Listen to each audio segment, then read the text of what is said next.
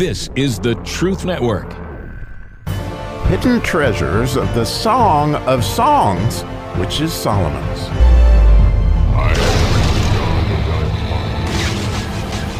We are digging into lovesick comfort food today in the second chapter of the Song of Solomon.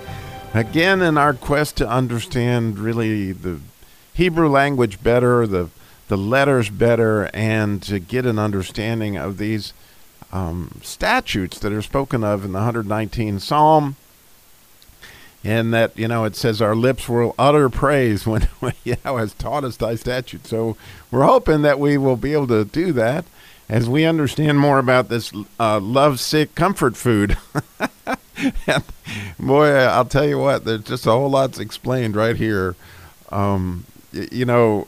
In the masculine journey that we do, we teach a lot of John Eldridge's stuff, and John Eldridge's taught for years that the core desires of a man's heart are a battle to fight, an adventure to live, and a beauty to rescue. And his son one time said, yeah, I think it's hilarious, that the problem with the beauty is she just doesn't stay rescued. Well, after the jubilation of being in his banqueting house and his banner over me is love, we immediately go down the tubes here. We don't stay.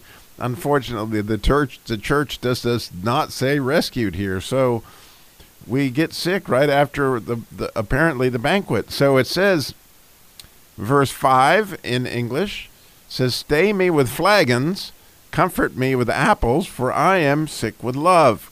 And so, of course, it immediately begs the question, what's a flagon? Maybe I've never. In a lot of places, it says flagons of wine. So this is a very strange word. And after much research, it's kind of interesting that what Rashi teaches on this, which is, an ancient Hebrew scholar that he understands the word in ways that are really unique, and, highly, highly revered Bible commentator, is he says that this was the ancient way.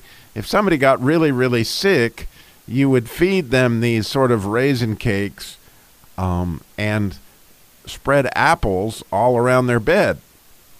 Well, the word that is used for comfort me with apples clearly is the word spread. So we're spreading apples, that's for sure. And, this idea of these raisin cakes or this flagon, however that works, whatever that actually is, it's clearly comfort food, okay? In both cases, both the flagons and the apples have to do with comfort food. But the thing that you can't help but note when you look at the verse in Hebrew is the idea of flagons. The root word of the word flagons is rejoice, which is the root word of the word lily that is the beginning of the, chapter. This idea of, when we get a good look at Jesus, right, in his presence is fullness of joy. And so apparently these raisin cakes, which doesn't surprise me, anything made out of apples and raisins, especially if you had cinnamon, apparently you rejoice when you eat this stuff. So, but the idea of flagons clearly has to do with rejoicing. And some people say they're dainties or some type of very sweet bread. I don't know. But what I know is clearly when you eat them, you rejoice. And it's getting back to the beginning of the chapter that in his presence is fullness of joy. We're looking for it to be in his presence by eating this comfort food, which may have to do with why I always stay overweight. I don't know. And then it says spread apples, right? Or comfort me with apples, however you want to look at that.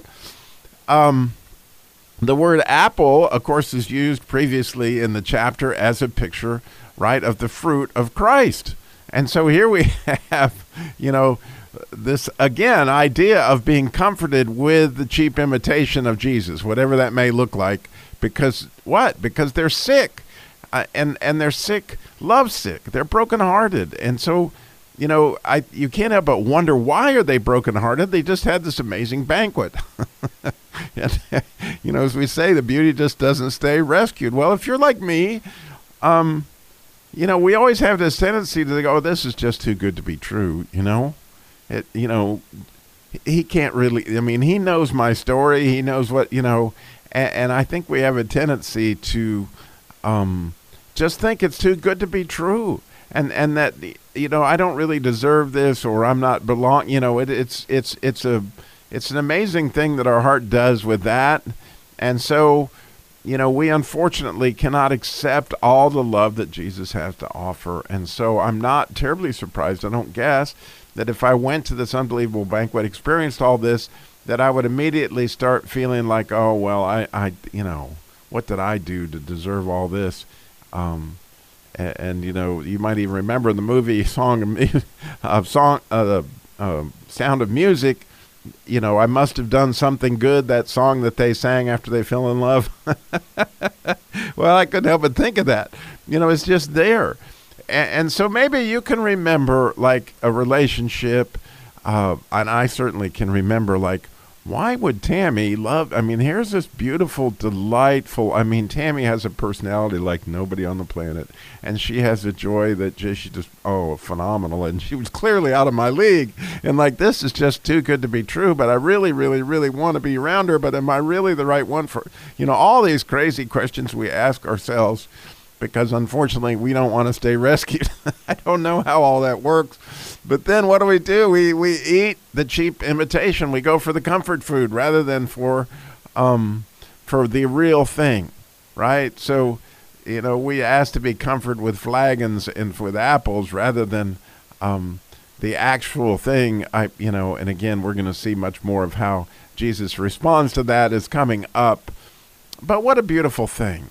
What a beautiful thing that this is such a real song, right? This isn't like they go off in the sunset and live happily ever after. Immediately after the big banquet, we're sick with love. It's how it kind of goes. And so maybe you can relate to this. I sure can. And it's actually quite reassuring that Solomon understood this at some level, and certainly tells me a lot about comfort food. And I'm going to have to go eat some apples and raisins after that. Both those things. Well, I should mention that apples, when you look at the word in Hebrew, I'll just end with this. It's so beautiful. Because the first letter in the word apple is a tav. And you might know that is saying true. It's like God's stamp on something, that whatever this is true. The word Torah starts with a tav, and therein lies that whole idea. And then the next letter is a pei, which has to do with the presence. And so here's the true presence, right? And which is what we're looking for. We're looking for that true presence. Isn't that beautiful that an apple is that?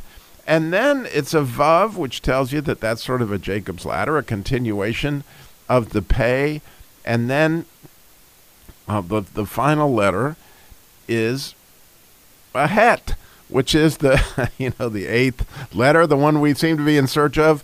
But it is the idea of our marriage. So it's almost like, if I could just take this word and just spell it out, it's like, here we have the true face of a continual marriage, right? And it gives you the idea of the apple of your eye is this connection, this bonding, this relationship that has to do with what this apple is. And so isn't it absolutely beautiful that is the tree that she describes that Jesus is this true face of a continual marriage, like man. That's absolutely beautiful. And so no wonder we love apples. So go enjoy your comfort food, or hopefully more. The Bible is your comfort food, and it is full of apples and flagons, I promise.